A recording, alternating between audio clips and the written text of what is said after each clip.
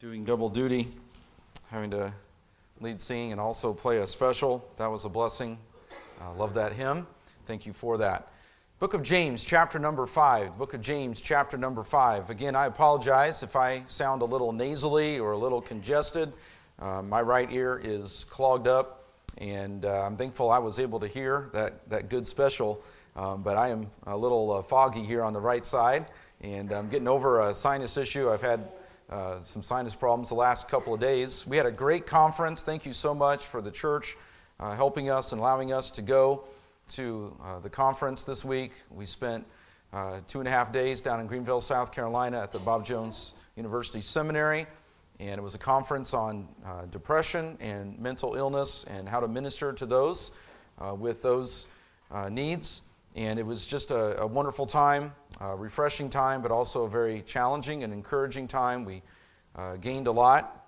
There are so many different needs related to those areas, and we are thankful. We feel better equipped, but we still know that there's a lot to learn. And it just was a great conference, just overall. Very biblical, brought a very biblical perspective, a lot of good practical tips through the services and the workshops. So again, thank you for allowing us to go, and we are thankful for a safe trip, but it's good to be back home and with our church family. James chapter number 5 and verse 17, we are really finishing up the section on prayer and confessing our faults one to another that we looked at last week. And we read there again in verse 17 that Elias, this is Elijah, he was a man subject to like passions as we are, and he prayed earnestly that it might not rain, and it rained not on the earth by the space of 3 years and 6 months. I think sometimes we hold some of these Bible characters up onto a lofty place, high on a pedestal, and we almost treat them as if they are superhuman, as if they were in a different stratosphere from the rest of us. And yet Elijah, we are told, was a man subject to like passions as we are. Here's a man who is given as an example who prayed for his fellow brothers and sisters, his fellow kinsmen, Israel. And he, with the Lord's help, God used him in his prayer to pronounce a judgment, a drought for 3.5 years, and used him again to end that judgment at the end of that 3.5 years. And it's an illustration of how God desires for us, for we to be men and women of prayer. We've spent some time working our way through this chapter, and I've used the letter T as the alliteration, and we looked at the temporal nature of riches, the tendency of wealth to make one proud, the terror of the actions of the rich and the powerful, and then the tenacity of believers, our patience, and how we must establish our hearts. Last week, we also looked at the warning about trickery of speech, about how in verse number 12, that we must swear not, neither by heaven, neither by earth, neither by any other oath, but let our yea be yea, and our nay, nay, lest we fall into condemnation. The warning there about hypocritical speech, making false, empty promises, especially in times of trial or persecution, where we promise God that we will serve Him if He gets us through the trial, if He gets us through the suffering, and then we forget all about God when things get good. And we're warned about that. But then we spent some time in last week's message in verses 13 through 16 at trusting in the Lord. Trust expressed through prayer. God desires for us to be a praying people. As we were looking at in our Sunday school lesson this morning in our adult class, we talked about the fact that God knows what our needs are. He knows what is on our hearts, and yet He still desires for us to come to Him. He still desires to hear our prayers. He wants us to bring our requests to Him, to bring our praise and to bring our thanksgiving, to bring our supplications and to bring our burdens and lay them down at His feet, and to come boldly before the throne of grace. And clearly in this passage we see James and his desire for the church to strengthen one another through these afflictions, these trials, these persecutions, these various types of sufferings. And he talks about calling the elders of the church and the anointing with oil in verse 14. But he talks about in verse 15 that the prayer of faith shall save the sick. We talked about the sick being those who are weary, those who are burdened down by the afflictions, by the sufferings, the persecutions. And the Lord shall raise him up. If he have committed sins, they shall be forgiven him.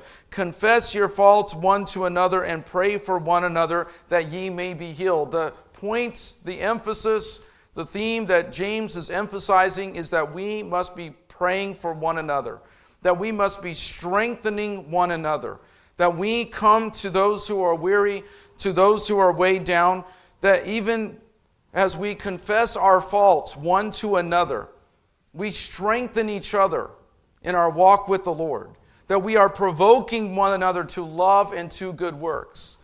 And as we come together and worship, and as we sing psalms, as we sing hymns, we're told that that is part of our instructing one another.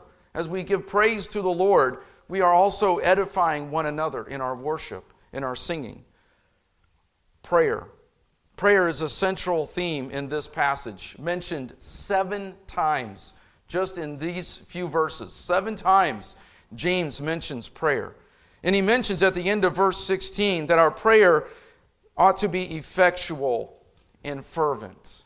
The effectual, fervent prayer of a righteous man availeth much. I feel like last week at the end of the sermon, I was just trying to quickly finish up, and I felt like I needed to come back and unpack a little bit more from this passage, especially since we hardly even talked about Elijah last week.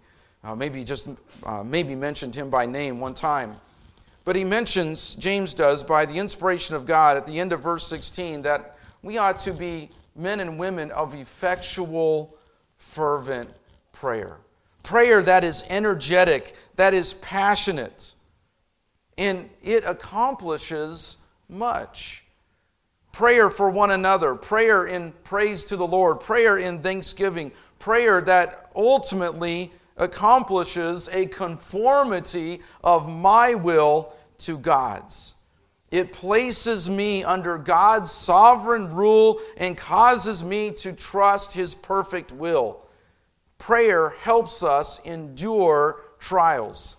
It helps us strengthen our brothers and sisters in Christ as we help bear one another's burdens. We all have our own load that we carry, Galatians 6 talks about. But we do help bear one another's burdens. And in this prayer, in this praying for one another, in this strengthening one another, there are times of confession where we come to one another and we admit where we are struggling or we get things right. We confess our faults. Literally, that word faults is the word for sin, hamartia.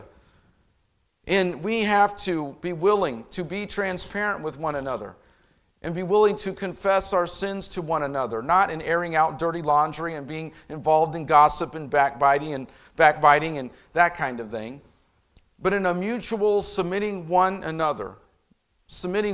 another in the fear of God.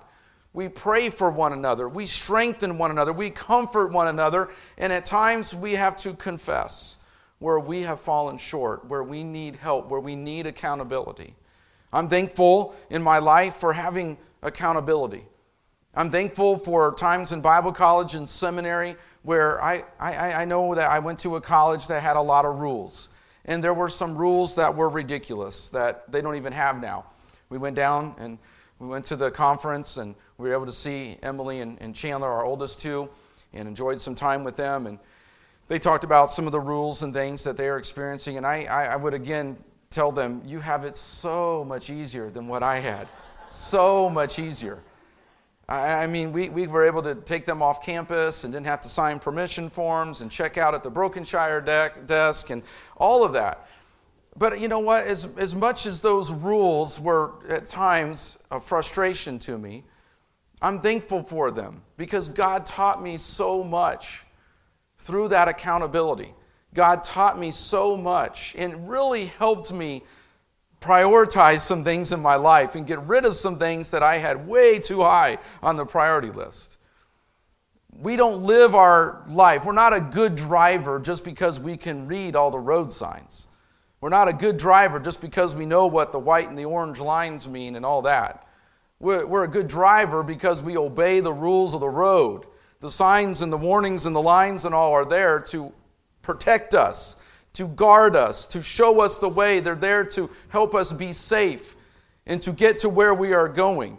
The Christian life, we don't live in a legalistic way.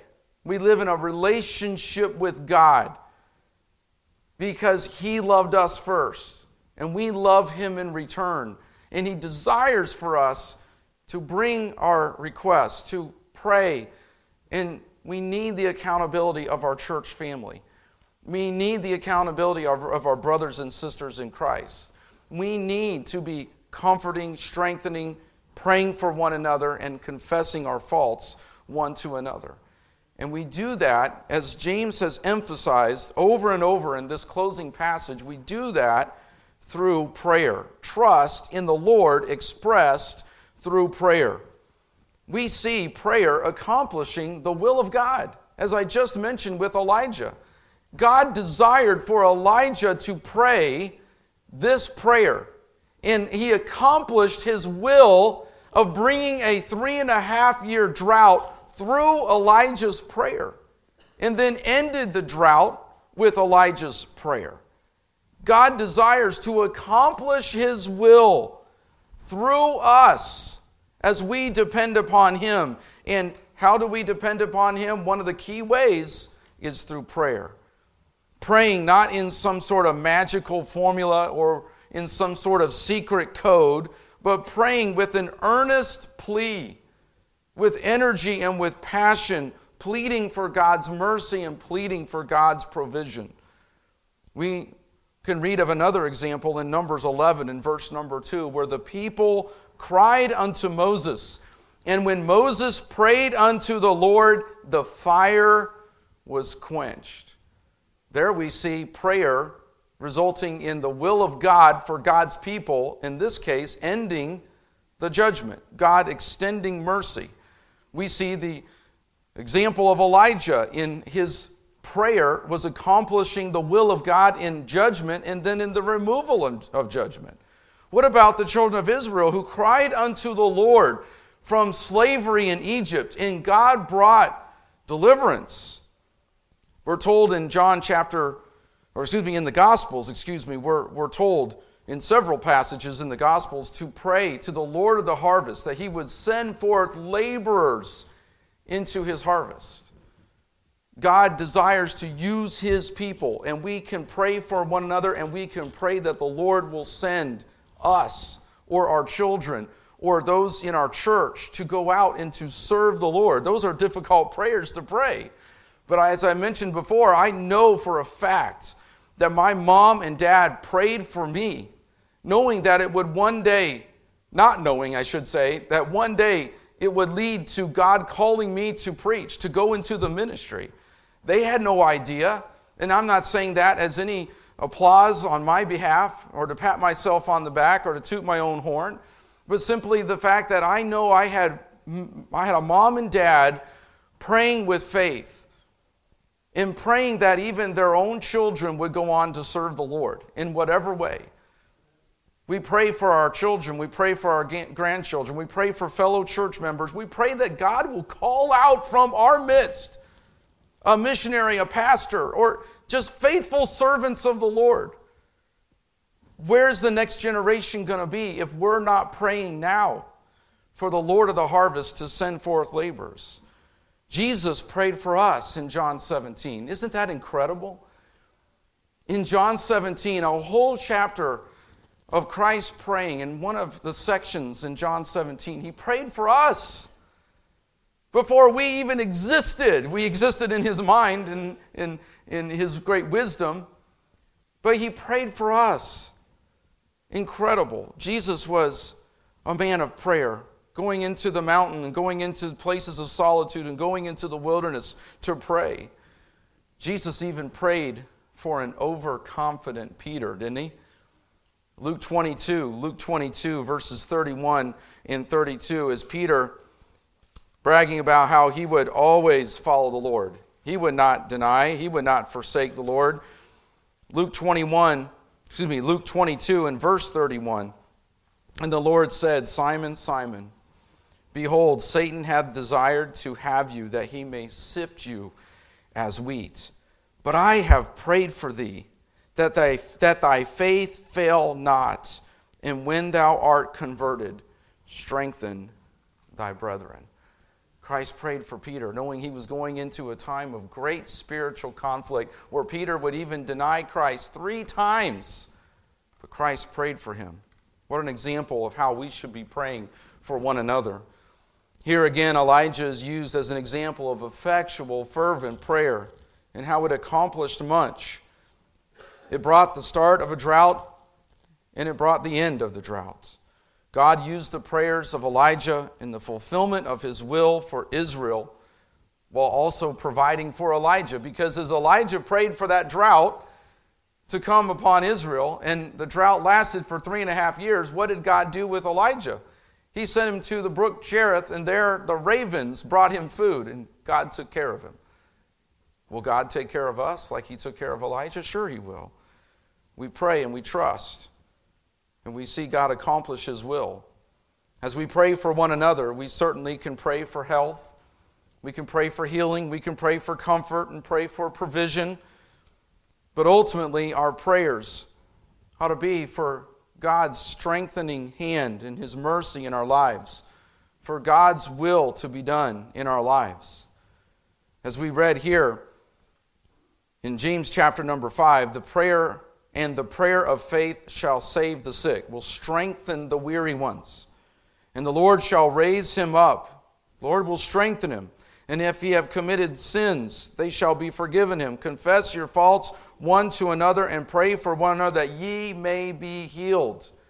The healing there is not necessarily just a specific physical healing, but it's really praying for a spiritual strengthening, a spiritual healing. That the prayer of faith would uphold and strengthen those who are weary, those who are weak. And we pray that for one another. We pray like Paul did in Philippians chapter number 1. Philippians chapter number 1, where Paul prayed for the Philippians. He prayed for their spiritual health, their spiritual strength. In Philippians 1, in verse 3, I thank my God upon every remembrance of you. There's a pattern even of prayer, a model of prayer that we can use from the Apostle Paul here in Philippians 1. A prayer of thanksgiving. Maybe that would change our attitude sometimes toward others. If we say, God, I thank you for so-and-so. I thank you for my child, even though he or she has been particularly stubborn today and has driven me to my wit's end. I still love them, and thank you for giving them to me. I thank my God upon every remembrance of you. Always in every prayer of mine for you all, making request with joy for your fellowship in the gospel from the first day until now, being confident of this very thing, that he which hath begun a good work in you will perform it until the day of Jesus Christ. There's the prayer of God's will for their life. And then he continues in Philippians 1 and verse 7, even as it is meet for me to think this of you all, because I have you in my heart, inasmuch as both in my bonds and in the defense and confirmation of the gospel ye all are partakers of my grace, for God is my record, how greatly I long after you all in the bowels of Jesus Christ. And this I pray, that your love may abound yet more and more in knowledge and in all judgment. He prayed that their love for God would increase, and it would increase with discernment, that it would increase with a judgment, a discerning knowledge of Jesus Christ, a growth in their relationship with God. He prayed for them that they would grow in their knowledge of God, in their love for God, and in their knowledge and their discernment, that ye may approve things that are excellent, that they would make good decisions, that they would lay hold on that which is good, that which is holy, that which is just, that which is pure, that which is right. And this I pray, that your love may abound yet more and more in knowledge and in all judgment, that ye may approve things that are excellent, that ye may be sincere and without offense till the day of Christ. Being filled with the fruits of righteousness which are by Jesus Christ unto the glory and praise of God. What a pattern of prayer. That we can pray for our spouse, we can pray for our children, that we can pray for one another. That our love would grow, that our discernment would grow, that our knowledge of God would grow, that we would lay hold of that which is true and holy and just and pure, the things that are excellent, that we would be sincere, that we'd be honest, upright, and without offense, blameless before God until the day of Christ, and that we be filled with the fruits of righteousness which are by Jesus Christ unto the glory and praise of God. This kind of prayer has a cleansing effect, doesn't it? It has a faith-building effect and a cleansing effect upon our lives and upon our church. It brings a unity and it brings a growth as we pray for one another and strengthen one another in our faith and our walk with the Lord. So as we come to the conclusion of this great epistle, we see James addressing this matter of prayer, this matter of coming together and comforting one another and strengthening one another and confessing our faults one to another. But then we come to a fairly difficult section at the close of this great book. And to keep our alliteration, I'm going to call this the touch of love. The touch of love. Verse 18, and he prayed again, and the heaven gave rain, the earth brought forth her fruit. Verse 19, brethren, if any of you do err from the truth, and one convert him, let him know that he which converteth the sinner from the error of his way shall save a soul from death, and shall hide a multitude of sins. Notice he addresses brethren. And he says, if any of you do err from the truth. It appears that James is directly and specifically addressing believers. So that will help us in understanding verses 19 and 20. Now, we all are sinners. We all have come short of the glory of God. And as Christians, we're sinners saved by grace. But sadly, we are capable of committing any number of sins, aren't we? But a true Christian, I believe a true Christian, will practice 1 John 1, of having a confessional life. In other words, that we are confessing our sins on a regular and consistent basis. Not that Christians can't backslide, not that Christians can't be carnal. 1 Corinthians 3, Paul deals with the Corinthian church, and he calls them carnal. He says, you should be in the meat of the word, and you are still on the milk. You're dividing up among Apollos and Cephas and Jesus and I'm forgetting Paul. He says you're carnal. And Corinth had lots of sins in the church. They're listed throughout 1 Corinthians, and then there's the restoration of the sinning brother in 2 Corinthians, the main sin of immorality that he was addressing in 1 Corinthians, particularly chapter 5, when they had to practice church discipline on an individual who was living with his, I believe it was his stepmom, if I remember right. He was sleeping with his stepmom. And the church was doing nothing about it, was letting it go, and they had to administer church discipline. So the Corinthian church had lots of issues. Christians can be carnal. They can be backslidden. And they will fall under the chastening hand of God. It's an evidence of true salvation, according to Hebrews 12. Whom the Lord loves, he chastens. And there is that scourging, that chastening, that spanking that we get from God that's necessary to bring about the peaceable fruit of righteousness. And as a believer, we should be people confessing our sins. It's already mentioned that we confess our faults one to another. There are times where we wander away from the Lord, where we break fellowship. We don't lose our salvation. Once saved, always saved. No man can pluck us out of the Father's hand. But we break fellowship with our Heavenly Father when we sin. And we get away from God, we wander. As a matter of fact, literally in verse 19, That phrase, do err, or do err, depending on how you pronounce that, is literally the Greek word that we get our word planet from. It means wandering one. So the Greeks considered planets to be wandering out in the solar system. We are prone to wander.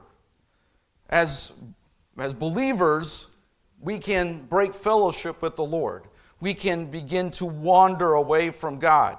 We can be like that sheep that is out in the pasture and gets caught in the thickets or falls into the creek that the shepherd has to go after and bring back. We need to be brought back in to the fold and to be chastened sometimes. We need to get rid of some carnality in our life. We all have to go through those times of confession, and it needs to be a regular part of our life. It's an evidence of salvation according to 1 John chapter 1. So James is obviously dealing with a believer who is erring, who is away from the truth. And he says, if any of you, brethren, if any of you do err from the truth and one convert him, let him know that he which converteth the sinner from the error of his ways shall save a soul from death. So we see the motivation, we see the desire, we see the concern of the brethren. That we don't just let the wandering one go and say, let him go. They're just not right with God, and yeah, they profess to be a believer. Yeah, they used to come to church. Yeah, they used to serve, but they won't listen, so we just let them go. Is that what he says? No, we see the emphasis on if any of you do err from the truth and one convert him. Let him know that he which converteth the sinner. That implies that there is a going after, that there is a seeking like the good shepherd does with those who belong to him. That we are to have that same heart. That's to be the heart of the pastor, but it's also to be the heart of each and every one of us as believers. We're to go after them. Matthew 18, those who call themselves Christians, who have claimed Christ and are a part of the church. Matthew 18 gives specific principles. When a believer wanders away in unrepentant sin, that we go to them one-to-one and we confront them. That may happen several times. And then we bring witnesses, 2 or 3 witnesses. And Matthew 18 is clear, and we may have to do that several times. And then we have to bring them before the church if they don't repent. It's hard. It's difficult. That kind of confrontation is tough. We have to do that, though, out of love. Galatians 6 refers to that kind of meekful, humble confrontation. Galatians chapter number 6 talks about restoring a brother and doing so in a spirit of meekness. Galatians 6 and verse number 1, brethren, if a man be overtaken in a fault, in a sin, he's overtaken, he's unrepentant, ye which are spiritual, restore. Those who are spiritual is referring to those who are right with God, those who are in a place of maturity, not this trying to cast out the speck in someone else's eye when we still have a big beam in our own eye. Not in a hypocritical, condemning, judgmental kind of way. But spiritual, right with God, mature in the faith, having their own heart checked and made right, having confessed their own failures and sins, right with God in a mature place, going as a spiritual person and restoring such an one in the spirit of meekness, with humility, with tenderness, with compassion, with biblical love. Considering thyself, lest thou also be tempted. That's the spirit that James is referring to here, that is involved in converting a brother who has wandered away. This can be difficult. In today's world, in a day of personal autonomy and expressive individualism, I live my truth, you live yours. It is increasingly more difficult, it seems, for people to accept biblical counsel. This conference we went to earlier in the week, they talked about the difficulties in helping people with sin issues that manifest themselves in mental health issues. Not that there aren't organic, biological causes for depression and mental illness. There are. But there's always a spiritual component because we are body, soul, and spirit. And in this world in which we live, it seems that more and more people are not willing to accept the truth, to accept biblical counsel. It's not that it's impossible, but it just seems, doesn't it, that people have more voices, they have more confederates, they can go to any place on the internet, they can find a group of people who agree with them, will take up their sinful position, and will help them excuse and rationalize their sinful behavior. And then there's the hundreds of labels for all the various ailments and disorders. And then people will say, well, I can't change. You can't expect me to change. This is just the way I am. This is just who I am. Well, yes, God does accept you where you are at, but He doesn't want to leave you there. He wants to take you and make you and conform you into the image of His Son. And that should be the desire of every true believer, to be holy, to be conformed to the image of God's Son. Do we give up on those people who rationalize and excuse their sin? No, we don't give up on them. Even in times of increasing ungodliness and worldliness, even as professing believers make excuses and find all kinds of ways to accommodate their sin and find affirmation for their sin, it doesn't mean that we give up on them, that we quit giving them the truth, that we quit on them. No, we go to them in love as a spiritual, mature, right with God individual, and we bring the truth to bear upon whatever area that they are out of sorts with God. There may be some addiction. There may be something else, but there is clearly an unrepentant sin in that person's life, and it is clearly affecting their relationship with God, oftentimes affecting their association with the body of Christ. Obviously, it manifests itself in any number of ways. But we go to them with the truth. We seek to convert them. And in the practice of Matthew 18, in the practice of Galatians 6, it may even result in the revelation in that person's heart and mind that they are not truly a child of God. They only were professing to be. But as a true child of God, they need to be confronted with the truth, to live according to God's righteous standard. This is not in some legalistic or judgmental, condemning way, not in some hypocritical way, but James calls us to identify those who are wandering, that do err from the truth, and to seek to convert them. We keep counseling. We keep taking the truth. We keep preaching and teaching. We maybe have to get a little dirty along the way because we have to go out of our way and we have to get involved in their life. We may have to sacrifice some of our time and our money and our energy to help them. But we trust that God is working. And we know that He is. And we have to follow the Holy Spirit's leading. And maybe we need to dig a little deeper into the Word of God ourselves.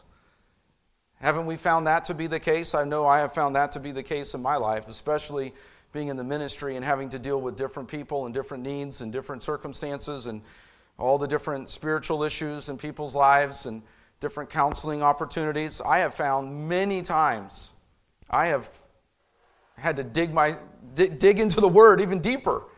I've had to go back to some of the same passages and reevaluate and study some more.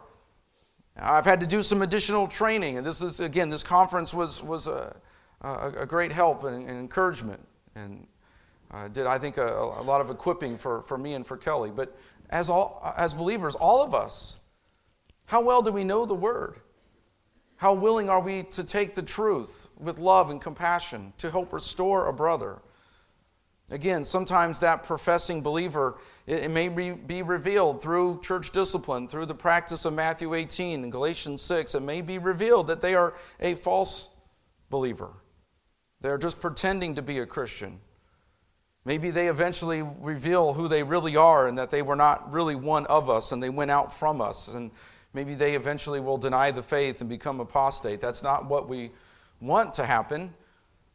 But sometimes God does use the process of converting a brother in church discipline to reveal that that person really was not a true wheat, a true sheep. They were a tare, they were a goat, and they needed to be removed from the body and called to repentance, to saving faith. It doesn't mean that we quit on them.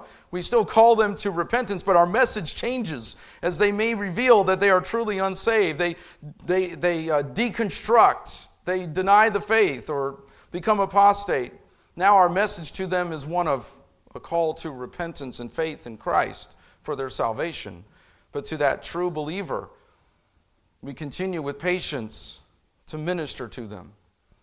The book of Jude in verse 23, just a few books away in Jude, one chapter, verse 23, and of some, actually verse 22 of the book of Jude, and of some have compassion, making a difference, and others saved with fear, pulling them out of the fire, hating even the garment spotted by the flesh. I like the interpretation of this passage that sees three different groups of individuals.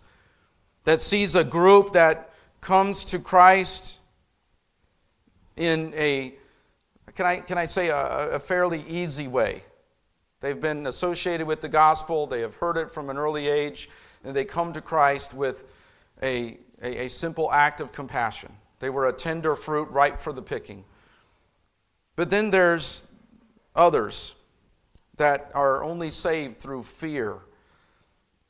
They have to go through some fearful, very hard circumstance to cause them to repent, to turn, to see their need for the Savior. And then there are some who get saved literally with their clothes, so to speak, as embers in the fire, that are actually just, can I say, a heartbeat or two away from hell. And their life is so corrupted and singed by hellfire and wickedness that they are literally, as you reach out to them, as they get saved, it's almost as if they have the smell of hell on their clothing. There are people in different areas of need. Some that we reach are literally that close. And this is referring, I realize, in Jude 23 to the unsaved, but it just is a reminder to us of our need to evangelize and our need to not give up on sharing the gospel.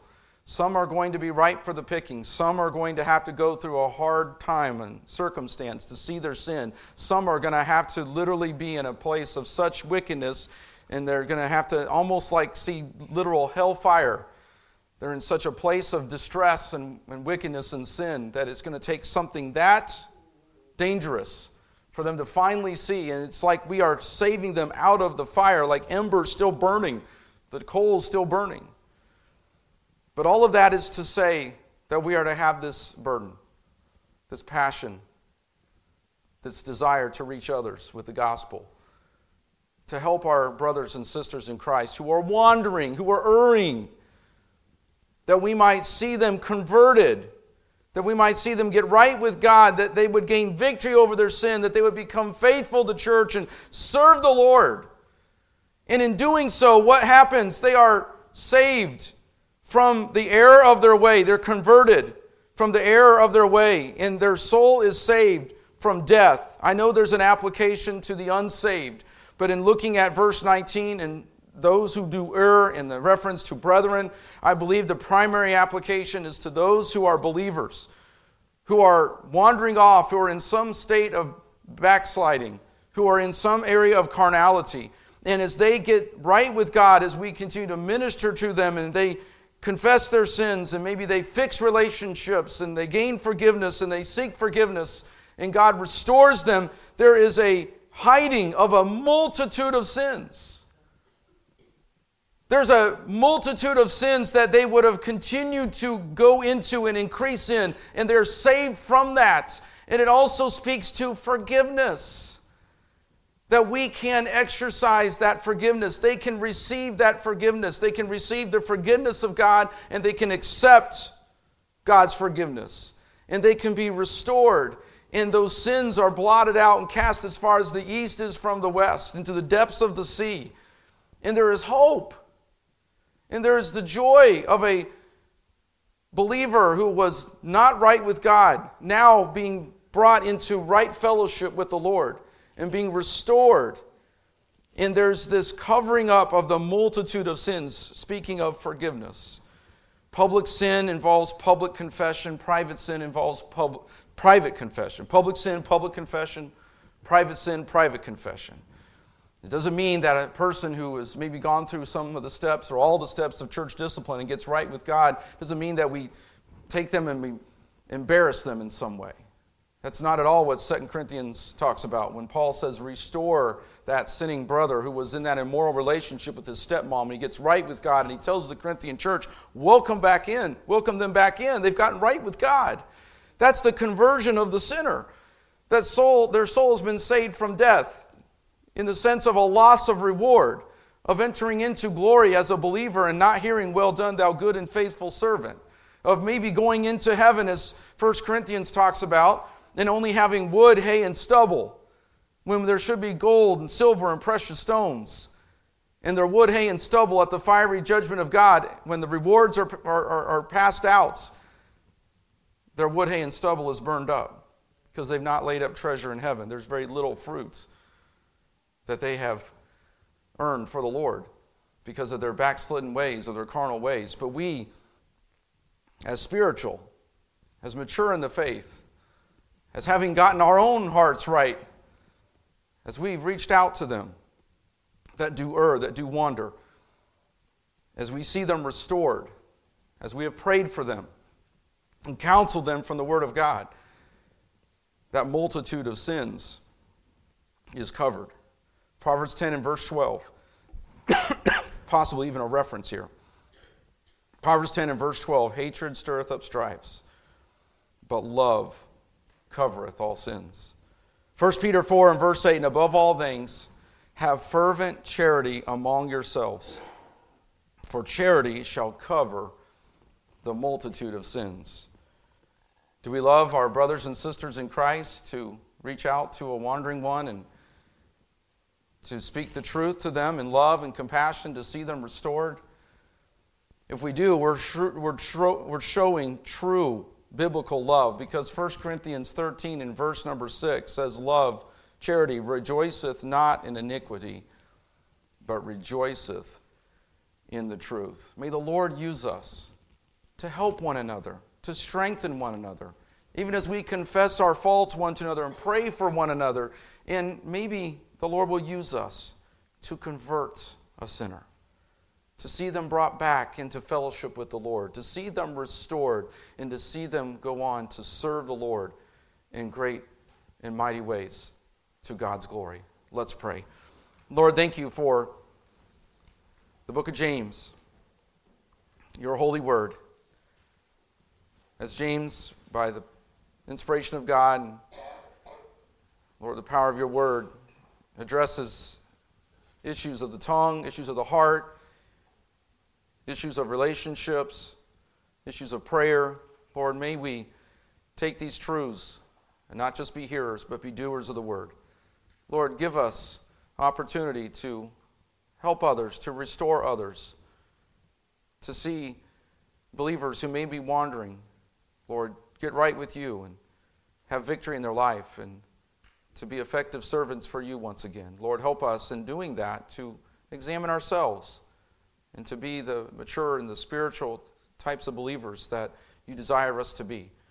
Lord, we know that you are doing a work, that, Lord, all who are truly born again, that, Lord, you have begun a good work in them and will perform it until the day of Jesus Christ. And we thank you for that truth. Lord, I pray that you'll bless in this closing hymn and continue to speak to our hearts and finger your truth into our hearts, that we might go out from here and apply these truths to love you more and to serve you better. In Jesus' name we pray. Amen. Jake is going to come and lead us in our closing hymn, 404. 404, if we'll stand to our feet and find 404, I am thine, O Lord. We'll sing stanza number 2. I ask that we pay careful attention to these words in stanza 2. And if God is speaking to your heart, you can do business with the Lord even as we sing. If we can help you in some way after the service, please let us know. Jake's going to come now and lead us in this song.